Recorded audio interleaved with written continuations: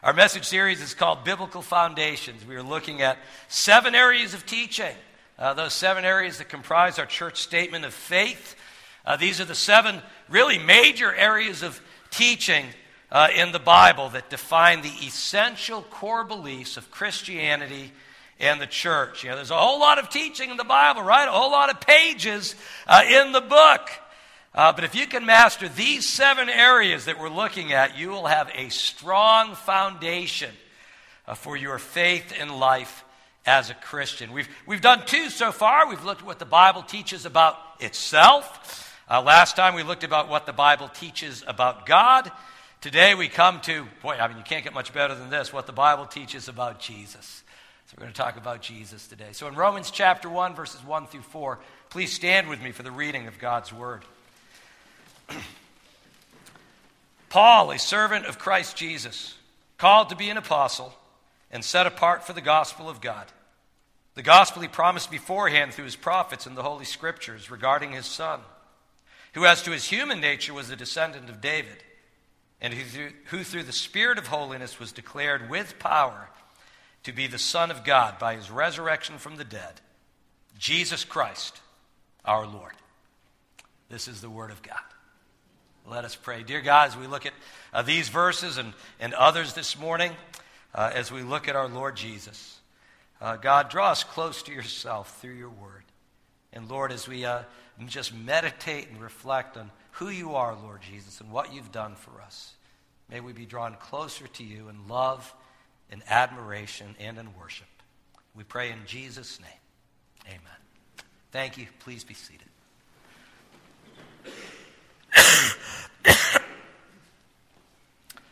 There's probably no more central area of teaching in the Bible than the Bible's teaching about Jesus Christ.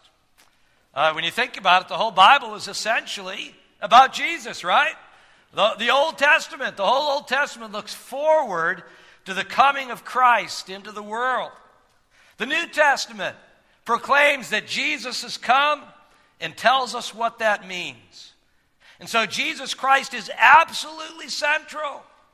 He is central to the Bible. He is central to Christianity. He is central to all of history.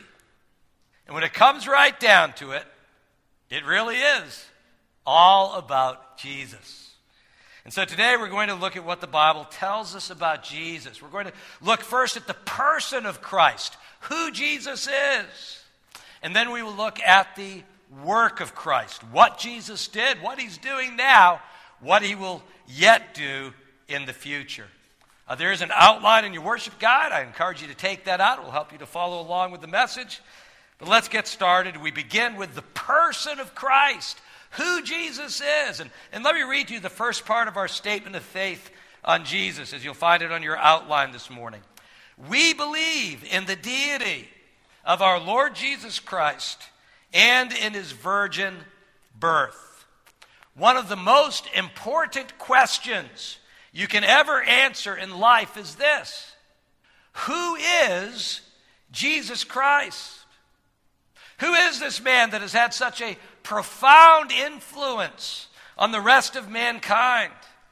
And the enormity of Jesus' influence in history is undeniable. Just take a look at a calendar, any calendar, the one you've got on your phone. We divide the entire history of mankind into the years before and after Jesus' birth.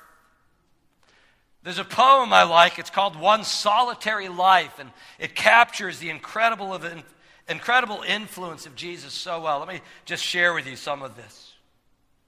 He was born in an obscure village, the child of a peasant woman. He grew up in another obscure village where he worked in a carpenter's shop until he was 30. He never wrote a book. He never held an office. He never went to college. He never traveled more than 200 miles from the place where he was born. He did none of the things usually associated with greatness. He had no credentials but himself. He died when he was only 33. 20 centuries have come and gone, and today Jesus is the central figure of the human race and the leader of mankind's progress. All the armies that have ever marched, all the navies that have ever sailed, all the parliaments that have ever sat, all the kings that ever reigned put together have not affected the life of mankind on earth as powerfully as that one solitary life. So who is this man who has so greatly impacted natures and cultures and history for the past 2,000 years? Most people would agree that Jesus was a good man, a powerful teacher, perhaps even a prophet sent from God. And they would all be right. Those things are all true, but it's only partly right because Jesus is all of that and more. The Bible teaches, Jesus claimed, and his disciples affirmed that Jesus Christ is none other than the Son of God who became a man. Jesus is far more than just a teacher or prophet. He is both fully God and fully man. First of all, he is fully God. And we don't need to talk about that a lot this morning because we already discussed that last time, right? When we talked about God and what the Bible says about God and the Trinity. We saw that God is one God in three persons. Father, Son, that's Jesus, Holy Spirit. That all three of those persons are equally God. And we looked at a number of passages which clearly teach that Jesus is God and that Jesus is equally God with the Father. I'll just share one of them with you. We looked at John 1. It says this about Jesus. In the beginning was the Word. That's Jesus.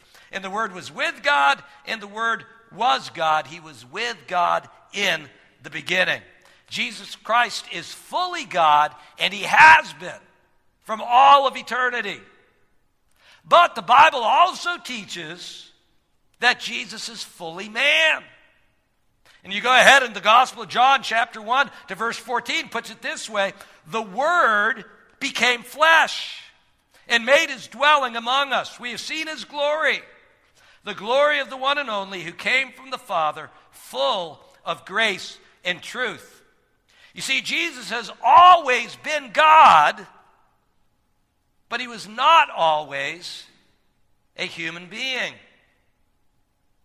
Notice that John says he became flesh. He became a man at a specific point in time, at a specific time in history. And we celebrate this. We celebrate the Word becoming flesh each year. When? At Christmas, right? That's what it's all about. And the big fancy theological word for this is the incarnation. And the incarnation simply means that Jesus Christ, the eternal Son of God, became a man. The Word who in the beginning was with God and was God became flesh. You might wonder, well, how does that happen? How did God do this? How could God become a man? And of course, it's a mystery. It's a miracle. It's beyond our understanding. But the Scripture does give us some clues, doesn't it, as to how God did this, as to the process. The Gospel of Matthew tells us that Mary, the mother of Jesus, was pledged to be married to Joseph, but before they came together, she was found to be with child through the Holy Spirit. And so Mary was still a virgin when she conceived and gave birth to Jesus. She was pledged to be married to Joseph, but they were not yet married and they had not yet come together as husband and wife. So you might wonder, well, how does a virgin conceive and give birth to a baby? Right? How in the world does that happen? Well, Mary asked the same question. They knew about these things in those days. She asked the same question when God first told her that she would give birth to a son. And we read in the Gospel of Luke, "How will this be?" Mary asked, "since I am a virgin." The angel answered, "The Holy Spirit will come upon you, and the power of the Most High will overshadow you. So the Holy One to be born will be called the Son of God." Mary had no physical union with anyone to produce her child.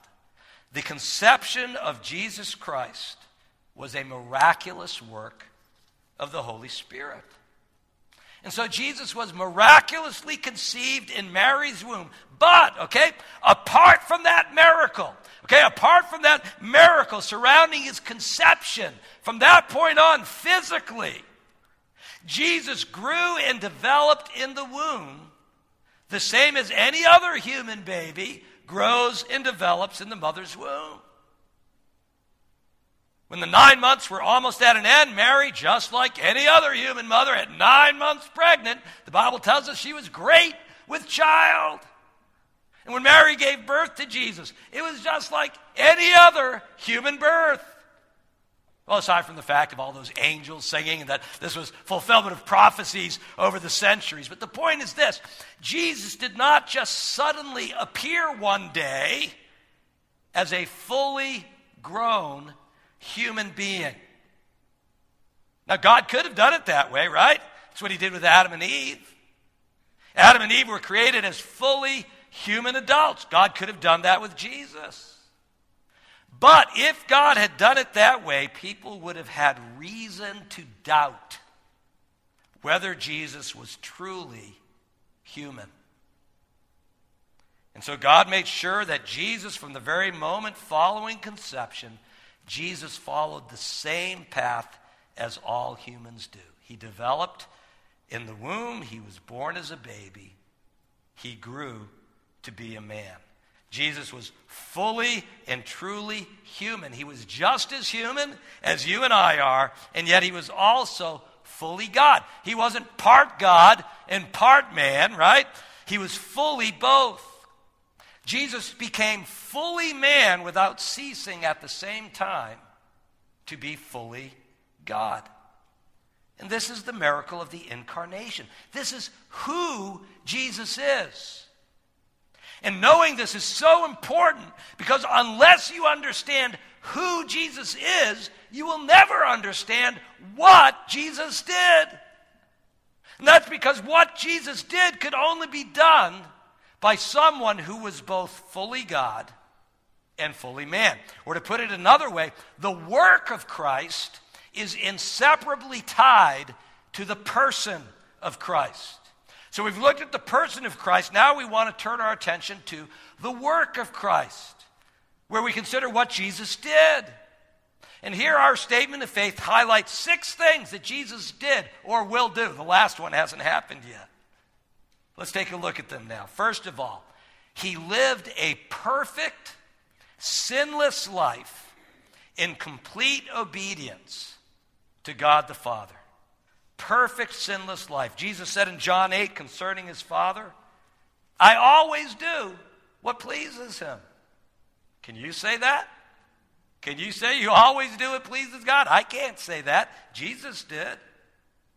On the last night of Jesus' life, the night before he was crucified, Jesus said, the world must learn that I love the Father and that I do exactly what my Father has commanded me. And I have obeyed my Father's commands and remain in his love. Book of 1 Peter, the Apostle Peter quotes the prophet Isaiah concerning Christ. He committed no sin, and no deceit was found in his mouth. 1 John calls him Jesus Christ, the righteous one. And then John goes on and says he appeared so that he might take away our sins, and in him is no sin. You know, Jesus asked the Jews of his day, he said, can any of you prove me guilty of sin? Once again, how comfortable would you feel asking that question in a public setting? Can any of you prove that I've sinned? Well, boy, I mean, we've got the evidence everywhere, right? But you know, no one was able to bring a single valid charge against Jesus. In fact, at Jesus' trial, the prosecution had to bring in false witnesses and false testimony in order to bring a case against him.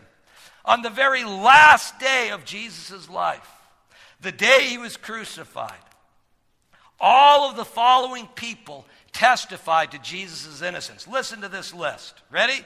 Because these are people you would not expect to testify to Jesus' innocence. First up, Judas. Judas, who betrayed Christ, testified that Jesus had done nothing wrong. Pilate, who had Jesus flogged and crucified, said he has done nothing wrong. Pilate's wife had a dream about Jesus. She said, this man is innocent. The thief on the cross, the repentant one, said, this man has done nothing wrong. The centurion who guarded Jesus at the cross said, surely this was a righteous man. Surely this was the Son of God. This was the last day, the last hours of Jesus' life. The testimony comes in. All of these testified to Jesus' innocence. Why is this so important? That Jesus lived a perfect, sinless life? Because only one who is sinless could ever die for someone else's sins. Listen to Hebrews 7, wonderful passage. It speaks of Jesus as our great high priest. It says, such a high priest meets our need. One who is holy, blameless, pure, set apart from sinners, exalted above the heavens. Unlike the other high priests, he does not need to offer sacrifices day after day, first for his own sins and then for the sins of the people. He sacrificed for their sins once for all when he offered himself. No one else could die for another person's sin because everyone else would have to die for their own sins first. Only Jesus, who was sinless himself, could die for our sins. So what did Jesus do? First up, he lived a perfect, sinless life. Secondly, Jesus worked miracles to demonstrate that he came from God. And Jesus worked so many miracles involving such a wide range of powers. He healed people. He cast out demons. He worked miracles over nature and food and drink. He raised people from the dead, including the biggest miracle of all, his own resurrection from the dead. We'll get to that one in a moment. And not only that, but Jesus' miracles were not limited to just a small, select audience of believers. No, his miracles, they were part of his public ministry. They were done openly in plain view of many witnesses, believers and non-believers alike. You'll notice Jesus' enemies, his enemies never denied that he did the miracles. They couldn't deny it. What did they do? Instead, they either blamed Satan or they tried to get rid of the evidence. But they never denied it. All these miracles demonstrated that Jesus indeed came from God. Like the Apostle Peter said to his fellow Israelites in Acts chapter 2. He said, Jesus of Nazareth was a man accredited by God to you by miracles, wonders, and signs, which God did among you through him, as you yourselves know. Jesus specifically pointed to his miracles as evidence that he came from God. John chapter 10, Jesus said to those who did not believe him, he said, do not believe me unless I do what my Father does. But if I do it, even though you do not believe me, believe the miracles, that you may know and understand that the Father is in me and I in the Father. John 14, Jesus said to his disciples, believe me when I say that I am in the Father and the Father is in me, or at least believe on the evidence of the miracles themselves. So that's the second part of our statement of what Jesus did. He worked miracles to demonstrate that he came from God. Thirdly, and of course this is such a big one, really one of the main ones, Jesus died on the cross to pay the penalty for sin. And the next part of our statement of faith, it has some unusual words we're not used to reading or saying. It speaks of his vicarious and atoning death through his shed blood. And so, those key words here, vicarious and atoning, we need to unpack those. We need to understand what those mean. And that word vicarious, it's a word, simply means in place of. Okay, that's all it means. In someone's place. Jesus died in our place. That's what it's saying. Vicarious. Jesus died in our place. Isaiah 53:6 says, we all like sheep have gone astray. Each of us has turned to his own way, and the Lord has laid on him, on Jesus, the iniquity of us all. So we were the ones who sinned, right? We were the ones who deserved the punishment, but God took our sins and he laid our sins on Jesus. Jesus died as a substitute in our place. We see the same thing in the New Testament. 1 Peter 3:18 says, Christ died for sins once for all, the righteous for the unrighteous, to bring you to God. Jesus Christ, the perfect, sinless Son of God, died in the place of lost, rebellious sinners. The Father sent the Son, and Jesus the Son voluntarily died on the cross to pay the penalty for sin. That's what that word vicarious means. And then we need to look at the word atoning. The word atone means to remove wrath or anger. That's what the word means, to remove wrath or anger. Let me give you an example. Let's suppose that one of you forgot to get your sweetheart a gift for Valentine's Day earlier this year. And let's say that said sweetheart was not happy about this oversight. Let's say that person was me. No, actually it wasn't. I remembered this year, okay? There are other years I have forgotten. But let's say that person was you. Oh boy. And let's suppose in order to make things right, you surprised her the next day with a beautiful bouquet of flowers, a romantic card. Then you whisked her off to a fancy restaurant with a candlelight dinner awaiting your arrival. What would you be trying to do? You would be trying to atone, right? Atone for your mistake of forgetting. And if you were successful in your atonement, your sweetheart would no longer be angry with you. And that's, in a lighter sense, that's what the Bible means when it speaks about atonement. Although, of course, the situation in the Bible is much more serious, much more weighty, isn't it? God is justly and rightly angry with us because of our sins. God is a holy God, and he must punish sin. But God also loves us. And so he sent his Son for us. And when Jesus died on the cross, he atoned for our sins. He paid the penalty, and he removed God's wrath from us. He satisfied God's justice, and he accomplished salvation for all who trust in him. And once again, the person of Christ is essential to the work of Christ. Right? Jesus could not have done what he did if he had not been who he was.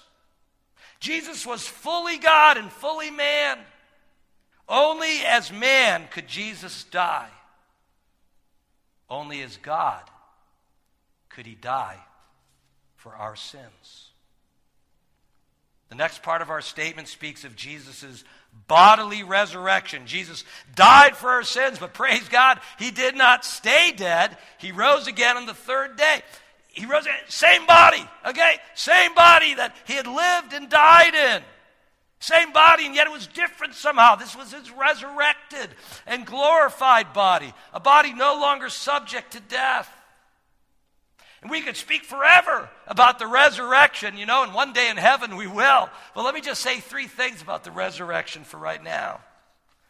First of all, the resurrection proves that Jesus is the Son of God. It proves that Jesus is God's Son. Romans 1:4, we read it earlier in the service. Jesus was declared with power to be the Son of God by his resurrection from the dead. And then secondly, because Christ rose from the dead, we who believe in Christ, we also will rise from the dead. Romans 6:5 says, if we have been united with him in his death, we will certainly also be united with him in his resurrection. And that means we're going to receive one of those glorified, resurrected bodies like Christ. We will live with him forever in glory. And if you want to learn more about what your resurrected body is going to look like, I don't have a catalog. I wish I did. We could go through, I'll pick out that one. That one looks good. Okay, I don't have a catalog, but go home today, read 1 Corinthians 15. and you go, whoa, that's what my new body's going to be like. Sign me up, God. As soon as I get that, I'll be all set. Christ rose from the dead, we also will rise. Thirdly, the fact of Christ's resurrection means that we serve a living Savior. Hebrews 7:23 speaks about how the priests in the Old Testament, that they could only serve for so long. They finally had to stop. They couldn't serve forever. Why? Because they died. And once they died, they couldn't serve any longer. But then verse 24 continues, because Jesus lives forever, he has a permanent priesthood. And therefore, he is able to save completely those who come to God through him, because he always lives to intercede for them. Jesus is alive. He lives forever. We do not follow the teachings of a dead and departed master. We serve the living Christ, who rose from the dead victorious over sin and death. And then the final part of our statement speaks of two things: Jesus' ascension to the right hand of God the Father and his personal return in power and glory. When Jesus rose from the dead, he didn't go straight to heaven. You know, he appeared to his followers over a period of 40 days. And after this time, he met with his disciples at a mountain in Galilee. He gave his final instructions, and then he ascended personally and visibly before their eyes. We read about it in the book of Acts, chapter 1. He was taken up before their very eyes, and a cloud hid him from their sight. They were looking intently up into the sky as he was going, when suddenly two men dressed in white stood beside them. Men of Galilee, they said, why do you stand here looking into the sky? This same Jesus who's been taken from you into heaven will come back in the same way you have seen him go into heaven. Jesus will come back the same way he ascended. He ascended personally, and his return will also be personal. Notice the angel said, this same Jesus, a personal return of Christ. Notice that his return will also be visible. The angel said he will come back in the same way that you have seen him go into heaven. They saw him go. It was visible. He will return visibly. The book of 1 Thessalonians says that the Lord himself, the personal return of Christ, will come down from heaven with a loud command, with the voice of the archangel, and with the trumpet call of God. Jesus ascended into heaven, and he will come again. Now, notice what our statement of faith does not say, right? Our statement of faith doesn't say anything about when Jesus will return, or about the details or the timing or order of different events. And that's because Christians hold to various views on Christ's return as we do our best to understand God's word in this area. And in our statement of faith, what we're trying to do in our statement of faith is to find the common ground, right? To find those things that all Christians who believe the Bible can agree on together. And so we don't have anything in there about the tribulation or the millennium or the timing of those things, because we may not agree on all of those details. But we can all agree on the fact that Jesus ascended into heaven and he is coming again. Just as a side note, my personal favorite eschatology comes from many years ago. I was at a Christian bookstore and was talking with a woman. We got into the end times, and she said, well, I'll tell you what I believe about the end times. I said, okay, lay it on me. Never forgot it. She said, he's coming and I'm going. I said, that's great. That's my favorite eschatology. He's coming, I'm going. Folks, if you've got that part down, you are all set. You know, we said earlier that one of the most important questions you can ever answer in life is this: who is Jesus Christ? And this morning we've seen from the Bible that Jesus is more than just a good man, teacher, or a prophet. He is the eternal Son of God who came into our world as a human being. He became fully man without ceasing to be fully God. Now, the next most important question you can ask is this: what did Jesus do? And we've seen what Jesus did. And we've seen that what he did, he could only do because of who he is. Jesus, who is fully God and fully man, lived a perfect, sinless life. He worked miracles showing that he came from God. He died on the cross, paying the penalty for our sin. He rose from the dead, victorious over sin and death. He ascended into heaven and will come again. But there's a third question that's just as important as those first two, and it follows logically from them. Once you've answered those questions, who is Jesus? And what did Jesus do? The next question is obvious. What will you do with Jesus? Jesus is the eternal Son of God who voluntarily became man so that he could die on the cross for sins. He rose from the dead. He ascended into heaven. He is coming back again. No one knows the hour or the day of his return, and many will not be ready for him. And in the meantime, in the here and now, God calls people everywhere to turn from their sin and to put their faith in Jesus, his Son. Let me put it for you as simply as I can. Jesus is the Son of God. He died for you. Will you put your faith and trust in him? Let us pray. Well, dear Lord, what a privilege it is to spend time in your word together this morning, just focusing on our Lord Jesus. Lord Jesus, it's all about you. The whole Bible is all about you. Lord, this life is all about you. And Lord, if we don't have you in our life, then we are missing out on the most important part of life, the very source of life, the very purpose of life, the very meaning of life. And so, Lord, I pray if there's anyone here today who has never prayed to receive you as their Savior, let today be the day.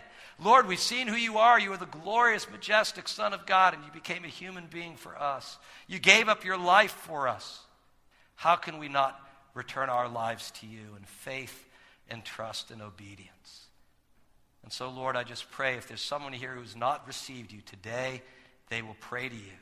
Say, Jesus, I believe you are the Son of God. I believe you died for my sins. I give my life to you. I'm going to trust you for the rest of my life. Thank you, Lord. We pray these things in Jesus' name. Amen.